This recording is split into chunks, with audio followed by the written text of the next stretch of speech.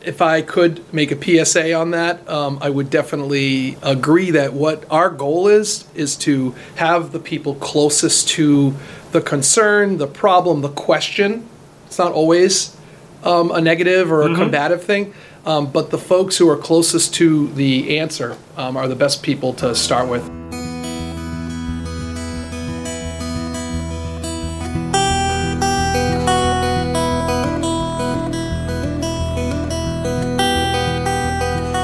Steve Sherlock here for Franklin Matters, Franklin Public Radio. Anywhere on the internet, WFPR.FM, and in the local Franklin, Mass. FM dial at 102.9. Here today for the first of a series of conversations with our school superintendent, Lucas Giguere. Lucas, happy Thursday. Happy Thursday, Steve. Thanks for inviting me on. You're welcome, and we'll continue with this. You're 5 months in. How are you doing? I'm doing well. Thanks for asking. If I'm being honest, it's definitely been a fast-paced job and a transition, I think, coming internally. Many would believe, oh, well, you've already worked there, so it must be a breeze. And just I will tell you, sliding right into it. Yes, yeah. I think I've been transitioning prior to the 5-month start period to really try to get things off the ground for the district and our system. And it's been there's been a lot of rewarding work, but it's been there's been a lot of effort put into to get this year off the ground and put some good plans in place that we're working towards, and it's been busy. I'd be lying to you if I said I wasn't drinking from a fire hose, I think is the expression. So yes, I totally appreciate and understand, because I know we took some time to get this time on your calendar, and I totally appreciate you taking the time, because I know the time is being demanded upon you for multiple reasons, which are all valid. Right. But I think the other key piece, and why we're doing this, is to get some of the insights, the backstories of what you do and how you do and why you do what you do for the kids here. Sure. So that the community knows. Yeah. Okay. That's the key piece. So let's start with, and for those who may not have seen some of the early school committee meetings, you did start actually before July 1, when the principals and I guess your key leadership actually met at the last day of school. Yes, they met. Or after the day after last day of school. They did. I think I tweeted something about that too. I feel fortunate to continue to work here, because that's an example of the type of leaders we have in this district. And our principals and assistant principals, upon being named as the incoming superintendent, I reached out to all of them and said, look, it's really important to me that we take advantage of that opportunity, transitioning from within. I think that was one of the benefits that was considered, I think, as part of my selection, and Sure. I felt like I'd like to honor that and like really move forward. So what we did was we met the day after school got out, when I know principals wanted to be in their buildings, and their assistant principals, they were here at central office, 3rd floor, and they were meeting with me to talk about what plans do we need to start planning now so that we can be successful to open up the school year in the fall. And you've been busy since then. Been busy since then, yes. Most of what we'll talk about in this particular session, I think, are some themes that have come up and you addressed in your superintendent's report, I believe on the October 25th memo, October 25th school committee meeting.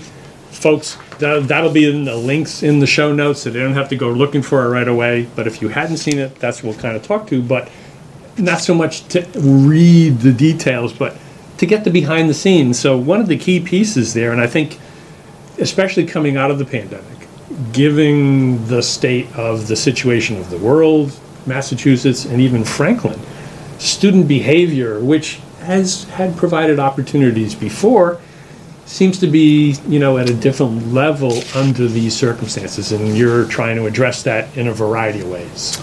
We are, and as a parent of children who were our school aged and experienced certainly the disruption from COVID and the shutdown and our hybrid learning model and back to in person, there are adjustments that are occurring, and I think I said this at school committee, and I mean it. This certainly isn't a judgment or an indictment on any family or parent raising children, but behavior in general has definitely, negative behavior has increased. Right. And it's manifested in a few ways. We've seen things like student conflicts, bullying, vandalism, inappropriate comments, offensive language, all of the things that you can imagine when you think of negative behavior Sure. have really been something that have become really time-consuming and a focus of our work as we start the year. The memo that you're referencing, I talked a little bit about, one, it was specific around trying to get ahead of any potential issues, any continued issues at some of our major spectator events. Sure. And I think about the indoor in the high school gym and Sure. volleyball, Yep. and some of the behaviors that occur kind of when students are in unstructured spaces. And I referenced behind the bleachers at the football game Yeah. as another area. So Sure. I mentioned those as wherever students are kind of coming together in unstructured spaces, whether it's a hallway, a bus, behind a bleacher at an event, or in the lunchroom, we've just seen an uptick in behavior. So many of the principals have reached out to their communities and talked about this and have put measures in place, but we've just seen that, and we've really have tried to work together as a team to figure out how are we going to try to really curb this even further. Right. I'm working with our admin team currently because of a new law that came down on November 8th, technically was the start to it. So paired with the behavior we were seeing, there's been an update to the Mass General Law, and basically there's a law, and it's not a Harry Potter reference, but it's 37H and 3/4. And it basically talks about when a decision maker is issuing any type of discipline, they really need to be sure that they've documented attempts to address the behavior in a variety of ways that do not include out-of-school suspension or even Right. in-school suspension. So adding that layer is certainly something that we're navigating. We created handbooks, and we have a discipline matrix, which was part of the summer work Sure. that we worked on to try to build out for families in response to some feedback from last year and some information we gathered around how do we start to nail down and make it clear to kids when you engage in this type of behavior, this is what you can expect. And when we said you can expect it, we've paired it with consequences, but also interventions and learning, because what we know is sometimes, and I would say all the time, just holding someone accountable without some sort of education or opportunity to repair the situation or learn from it Right. is missing the mark, and we want to make that mark. So basically coming up with alternatives such as mediation, conflict resolution, restorative justice. So this is the work now we've had to really dive into and put some strategies in place, and more will be coming out to families from schools around. So it sounds steps like we're there's an additional layer, if any, of kind of reporting so that we can at least ensure that the steps that you've already put in place and have implemented are in fact being watched and followed with some oversight capability. That's basically the gist of it, and we're just expected to have demonstrated that we tried alternatives to suspension. right. And there are times where it's okay, it's appropriate to suspend without having to have documented something Depending upon prior. the circumstances. Depending on the circumstances, and I Right. think we just have to be mindful of that as we move forward. So, Mm-hmm. but behavior in general, our main goal, if we're really trying to curb it and fix it, is students. Students need redirection. They need clear expectations of what it looks like when they're doing what they're supposed to be doing. Sure. It's not just about kind of just sharing the consequences. Don't do. But this is what we expect of you. So this is what it looks like when you're appropriate in a lunchroom or on a bus. So we have work to do. I had reached out in that school committee meeting to engage parents in partnership to just work with their own children and give parents a chance to parent and come together and work together to try to help us all. Yeah, sounds like something that's certainly not going to, it's developed over time. It's not going to be solved immediately. No. But needs the time and the attention and ongoing reinforcement Right. in order to bring us to a better place. I'd be remiss too if I didn't mention, the mental health of our students. Yes. I do believe that, I don't believe all negative behavior is just a result of people choosing to want to conduct themselves in a way Right. that's inappropriate. I think it's manifested through how the populace and all students are feeling and coming out. And I think we're all seeing that. manifests in different ways, but certainly in school, negative behavior sometimes is a result of some other things that other needs not being met or other issues that we need to help support kids with as well, which is a huge part of our job. Agreed. And I think you, with the substance abuse or the school wellness advisory, I forget which one of those, but you had a civils conversation event at the high school last year, if I recall, around social media and its use and abuse, which leads, unfortunately, to some of these incidents. Yes, thank you for saying that. So we have partnered with the SAFE Coalition and the Substance Abuse Task Force, which Mrs. Morano is now leading and co-facilitating with Jen Knight. And they may move to a name change actually as well, because I think the work, what we know is substance abuse is often a symptom of other concerns. So I think they're trying to look at this more holistically about a kid and still obviously manage and support that aspect, but there's clearly other levels of mental health that they're interested to continue to educate our community in. So you referenced critical conversations, and we've done critical conversations on mental health and substance use and misuse. We've done social media last year, if you remember.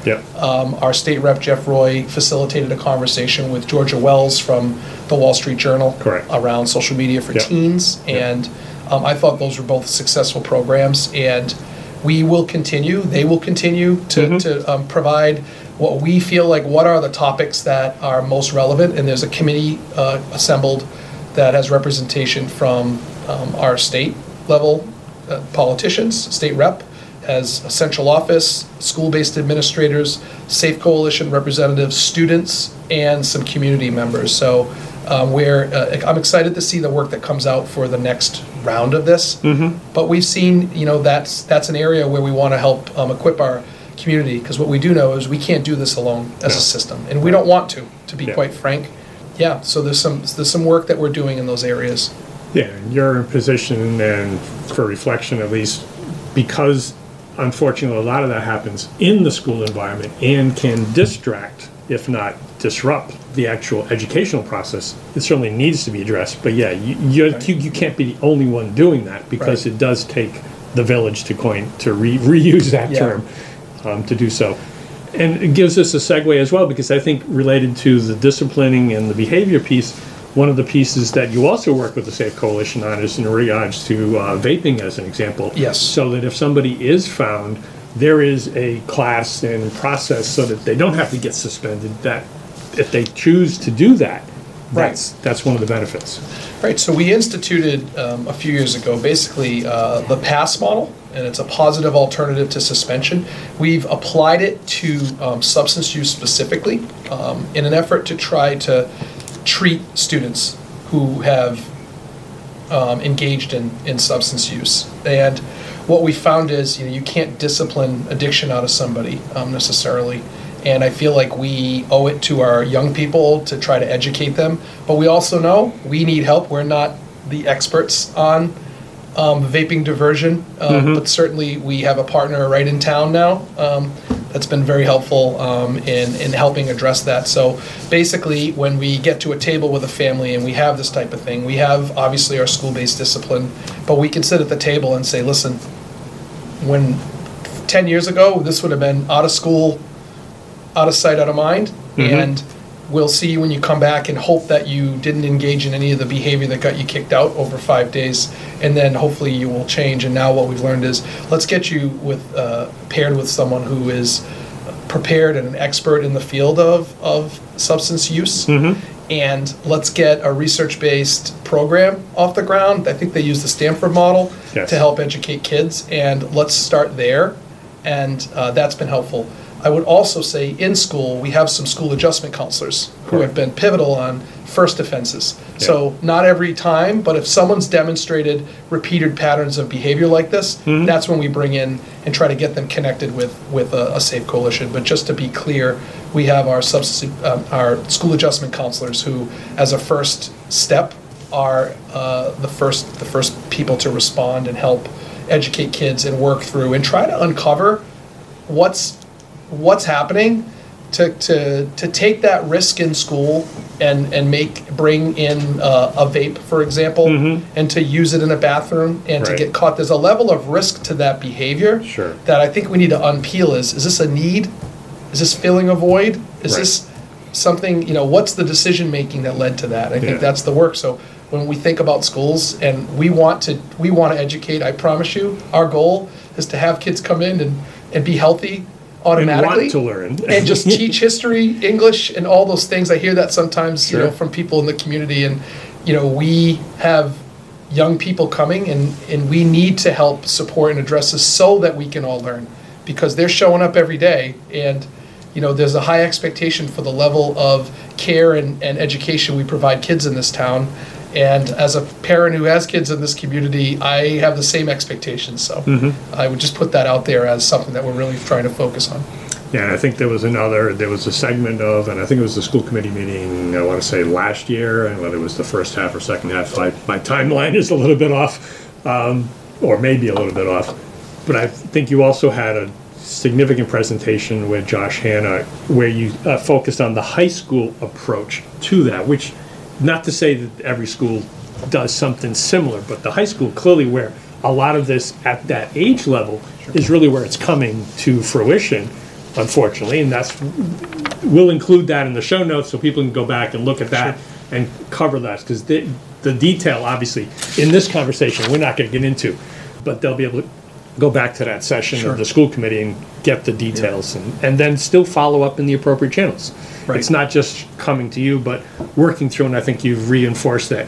If you've got an issue with anybody in the schools, go through the teacher, then to the school principal, work through those channels before coming to the central office. If I could make a PSA on that, I would definitely agree that what our goal is to have the people closest to the concern, the problem, the question. It's not always a negative or a combative thing, but the folks who are closest to the answer are the best people to start with. I think when people go ahead of someone in a line chain, and this is not about me trying to be authoritative. No. I was a teacher, an assistant principal at a middle school, assistant principal at a high school, principal, and then assistant superintendent. I've had multiple. I was an ESP. I've had multiple roles in education, and particularly here. And I think that people, in my opinion, have had better results when they start with the folks closest to it. And if you have a kid, a student, or a child who is in high school, having them talk to their teacher, and then if that's not resolved, try to move to, okay, maybe the parent reaches out to the teacher. And then if there's other ways. Is this a curriculum? Because then you might go to a department head. If it's behavioral, I might go to the assistant principal for my child, rather than jump to a school committee member or whatnot. And sometimes you go through those chains and you're not satisfied, and it gets to that level, and those are things that we manage as well. So that's not to say that doesn't happen, but certainly I would tell people the bandwidth within our district, and we're really trying to help focus on our roles and the jobs that we have to do, and if people closer to an issue can manage something, it creates space to work on other functions of the role and whatnot. Yeah, being mindful of the time and the focus. Clearly, being closer to the issue, you get more of the other details, which may be factors that if you tried skipping the line, you may not necessarily know the full set of stories or full set of details, and it just adds time to the resolution, which is the wrong way to go. Because the person has to now go back to those folks anyway that might have been missed along the way. Like if a principal wasn't contacted and had no context, that would be an example. And then coming back to kind of the civil conversations, which I think is something that from my role in sharing this kind of media with the town side, with you and the school side, we as a community need to have, and the schools in particular, I think, are coming up with two kind of critical places to pick on that, critical conversations between the diversity, equity, inclusion plan and program going forward, and then, oh, by the way, you're redistricting. So let's take one of those at a time, because they're more than a mouthful to chew on. Sure. Where do you want to start? Well, let's go with the DEI piece, because while this recording may come out after the event on Saturday the 19th, that's only one of a series of discussions to help the community understand, as I understand it, what the school's role is and what Heidi's role is in terms of helping meet the needs of the students across the spectrum. Right. So you referenced Saturday, so I would just put, I don't know when this will go out, but Correct. we are, part of our plan, we prepared a DEI presentation on October 25th. We shared it with the school committee and then created some goals around that work. So just to kind of build context, diversity, equity, and inclusion, just to not overuse an acronym, but certainly if I had to summarize it in one word, I really would call it belongingness, and I think that applies to all kids. So we will be engaging on Saturday on a deep dive follow-up to our presentation. You have a presentation with multiple slides and tried to summarize some of the key pieces of information from that, but the goal has been to engage our community in a two-way conversation. So Saturday is designed to do that, and we're excited to bring people together. There are obviously in our society, in our town, there's varying opinions on a lot of the subjects, and diversity, equity, inclusion is certainly one. And our goal in Franklin, from my perch and my perspective, is to how do we continue to examine our system and make sure that we are creating experiences where all students, when I say all, I mean all, are able to access their education and feel comfortable and belong, and we've eliminated any barrier that we know about so that can happen for everybody across the board. And that's what equity means to me. And with respect to diversity, I see that as a strength of a community. When you can look at you can hear diverse opinions, you can work with folks from different backgrounds and cultures and really work together to understand each other and work to a better community for our town and for our school system. Sure. And I think the portrait of the graduate and its key tenets, principles, attributes, I think structure the district in terms of preparing that person, and I'm saying person because they're no longer a kid by the time they're graduating from high school, to enter into college and then go beyond. Having been in the working world, it is clearly a diverse environment. Right. And we'll need to prepare them because, oh, by the way, collaboration, communication, acceptance, and dealing with other different ideas, creating that civil conversation like we're having right now, that's going to be a key skill as I see it going forward. And others have certainly recognized it. So your efforts in trying to do that and then kind of modeling the behavior to the extent that we can, meaning the district, meaning the teachers, meaning the staff and the principals, et cetera. Right. It's not going to be done overnight. It's going to take a while to do that. It's going to take time, and I think we're dedicated to a longer.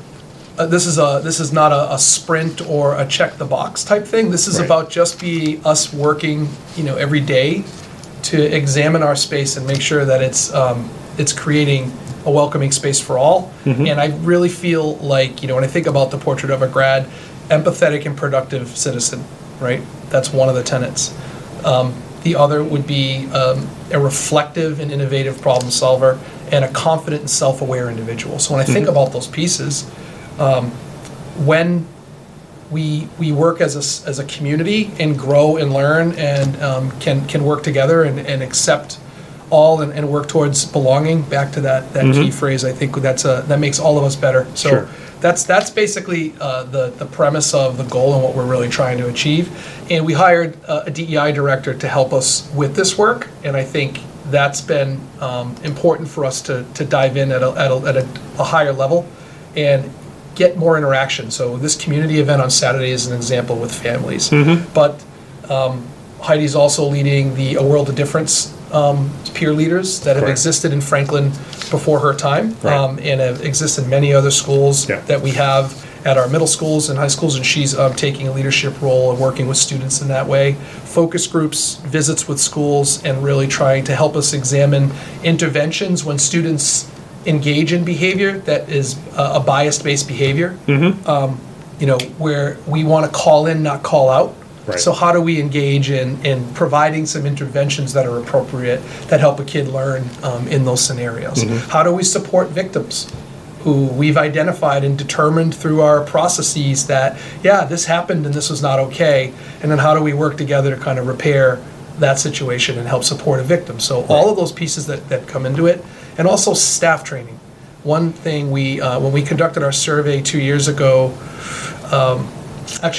it was about a year and a half ago, staff talked about wanting to create spaces that are welcoming and belonging, and wanted the ability and the skill set to engage in conversations that lead into this work in an appropriate professional way, but needing training and wanting to make sure, and what are we really talking about? We're talking about, do kids see themselves in the curriculum?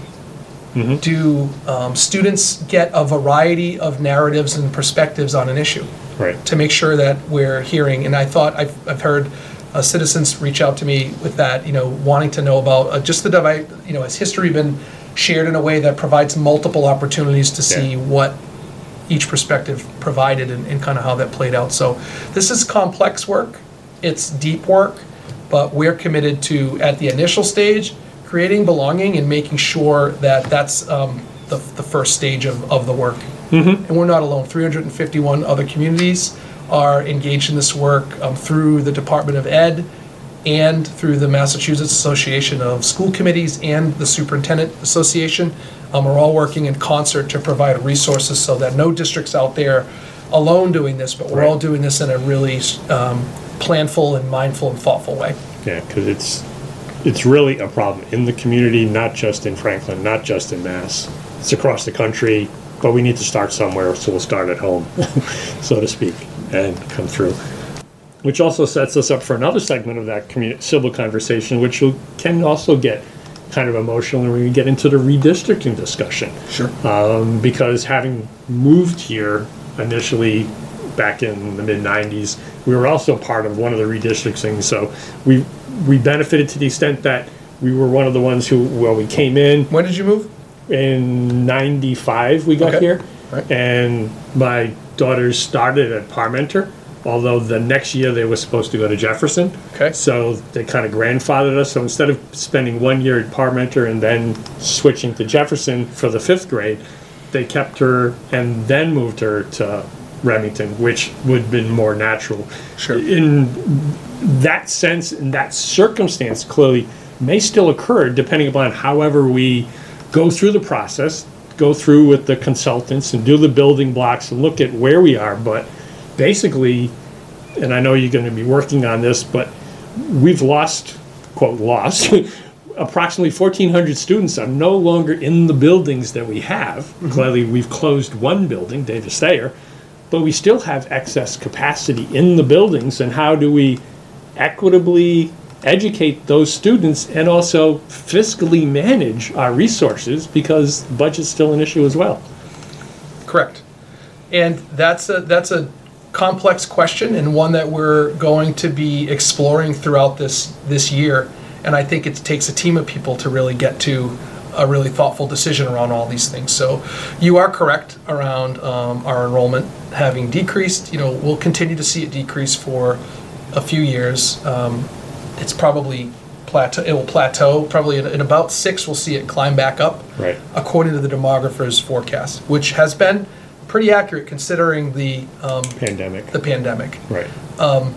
I'm sensitive to not jump to solutions, and I say that respectfully because many people look to like a superintendent or a school committee for answers or what are you doing, but I think that would actually eliminate the study and the analysis that needs to take place. And I think we need to share and be transparent with our community around what's the context, what are the enrollment figures, what are the resources. It's beyond a math problem. If it was a math problem, then I would make a recommendation, and the school committee would vote, and we would decide on what's going to happen. But local context matters. The one thing we do know, to your point, school space remains static, but student enrollment fluctuates. So with regard to that, I think we have a responsibility to look at what can we predict will be our enrollment, what are our needs in each building, and at priority number one is how do we create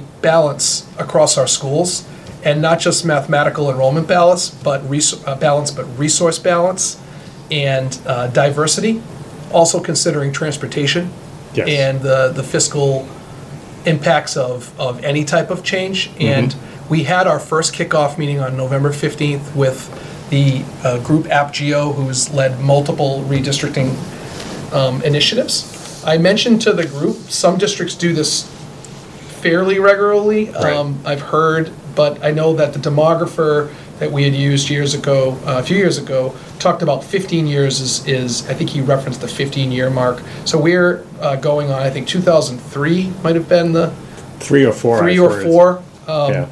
And if you look, here we are in 2022, and it's definitely feels time. We do have some imbalances across our elementary schools and our middle schools, so it does make sense as a town. It's responsible to conduct an analysis, and I think as we go through this process, consider the local context, consider the enrollment projections, the needs across districts, our specialized programs, our ECDC, which is a full program, and looking at space for that as well. So there's a lot of factors that will be shared and discussed, and we have a group of representatives who volunteered to be a part of this from our community, stakeholders, community members, principals. Each of our principals from our K-8 schools and our pre-K principal are on this committee, along with our school business administrator and 3 school committee members. Yeah, so it's about 50 there's people 50. or so. That's a big group, and I'll be It honest. is. The thought was, I said this to that group, but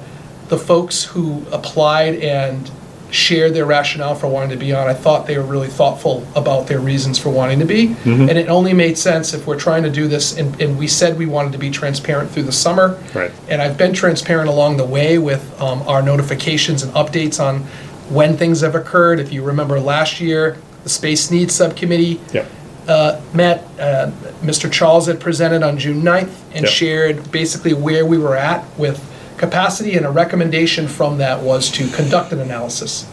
So through the summer, securing the appropriate professionals to help us, establishing a team, getting approval for that team, and then meeting with a kickoff.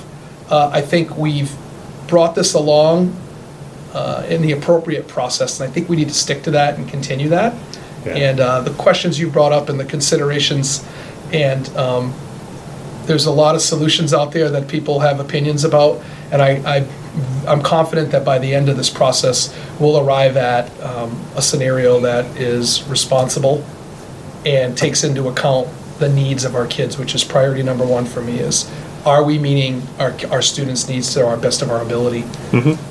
Yeah, with that fiscal component as Right. well. And it's going to take some time, and you've got relatively an aggressive timeline for this group with the consultant to walk through the data, picking up on a term they termed building blocks, so chunks of data appropriately representing the blocks of where the students are, however they're sliced in regards to educational needs, transportation needs, et cetera, and then building the model so that then the committee, the group advisory, can then kind of do some what-if scenarios and say, well, if we did this, what would it look like? If we did this, what would it look like? Ultimately bubbling back to a proposal, potentially with some alternatives that would go to, I believe it's back to the Space Needs Committee, and then ultimately to the school committee. So while that takes time, there's still a road beyond that. If there was going to be any redistricting, it would still be an implementation longer down. Right, so the process through this fall and spring, fall, winter, and into spring is really to look at the components and the building blocks and build out scenarios and evaluate those. And there'll also be opportunities for our public to weigh in and survey and provide some opportunity for feedback. The steering group is representative of parents from all of our elementaries Right. and our middle schools. Yeah. And we have early childhood representation as well. So the idea is to try to put out models and get feedback on those models, and was this considered, was this. At the end of the day, Steve, what I do know to be true is we need to make decisions that are grounded in what we believe is right, and I think the school committee has the ultimate authority on the approval of the districting lines. Correct. But we spent some time in the first meeting talking about guiding principles. Yes. And that was a key piece for me, was to hear what is on, what are the principles as we look at scenarios that we need to be thinking about and prioritizing. And we will be putting out all this information on our website. We created a redistricting page, right. and it's going to be updated with information. We needed to get our kickoff meeting, and then we will put the presentations in there so people can come along for the ride on this. And we've also been televised or putting our meetings on Zoom as well. I narrated a bit as a like a talk show host the best I could. Yep. I don't know if I'll be able to do it to that level every time, but certainly we are going to continue through this process and take into consideration, our enrollment, our financial impacts, our space in our facilities, and most importantly, the needs of our kids and our ability to meet the needs of every single kid is really what we're going to be looking at. Yeah, So I'm looking forward to going along the ride. I respect and understand the 50 are certainly going to have to make their move, but then we're going to have to bring the other members of the community respectfully along the ride. They're going to be somewhat delayed in terms of catching up because they're going to have to figure out some things, maybe a couple of alternatives for them to look at, and that's going to be interesting to make sure this is just a possibility. We need some feedback before we make it. And that's always going to be a challenge, but yeah, between TV, radio, and whatever resources we can bring to help, because we also have the archive of the prior meetings when the Davis Thayer facility analysis pieces were going through the discussion, et cetera. And people are going to need to know those historical reference points. Sure. How did we get here? And I know you're working to address that as well. And why we're doing this is a key question. But then, okay, to your point, where do we really want to be to deliver the portrait of the graduate? Right. That's the ultimate. Right. Yep. Thank you for saying that. No. It's key. That's what you're doing 24 hours a day, effectively. Or it seems like it. You don't need to do it that way. Well, thank you for taking time to share in this forum. I anticipate we will come back. I know you've wanted to. I certainly would like to. And I think the community will appreciate these sessions. So depending upon your time, certainly, we'll work that in.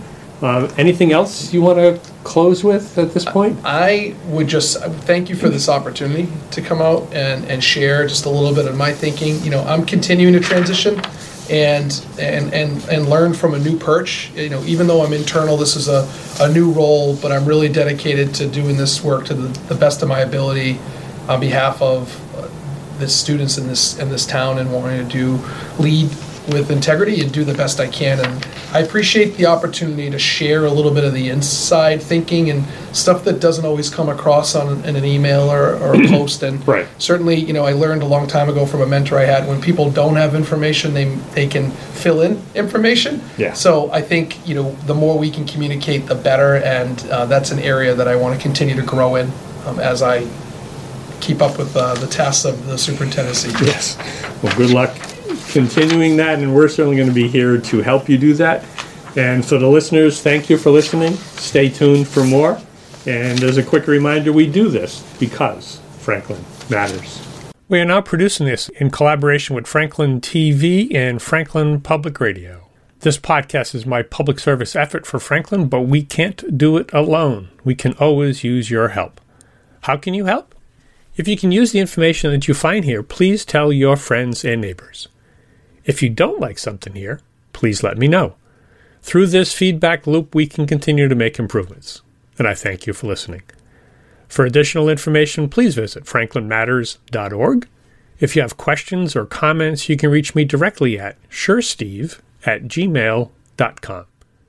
The music for the intro and exit was provided by Michael Clark and the group East of Shirley. The piece is titled Ernesto Mañana, copyright Michael Clark and Tintype Tunes in 2008. and used with their permission. I hope you enjoy. And by the way, you can also subscribe and listen to Franklin Matters Radio on your favorite podcast app. Search in podcasts for Franklin Matters.